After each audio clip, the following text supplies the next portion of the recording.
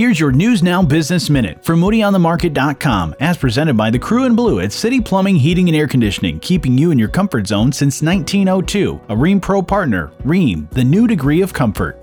A major business block in downtown St. Joe is now owned by the dynamic female entrepreneur who in recent years acquired two of the leading establishments housed in the building. Julie Thompson, owner of Zoop Eatery and Big Coffee, disclosed to MoodyOnTheMarket.com that she just completed acquisition of the entire Courthouse Square complex. Thompson said that she wants to build a partnership with her tenants in Courthouse Square. She's especially pleased that the building is fully occupied in addition to her own businesses, Big and Zoop.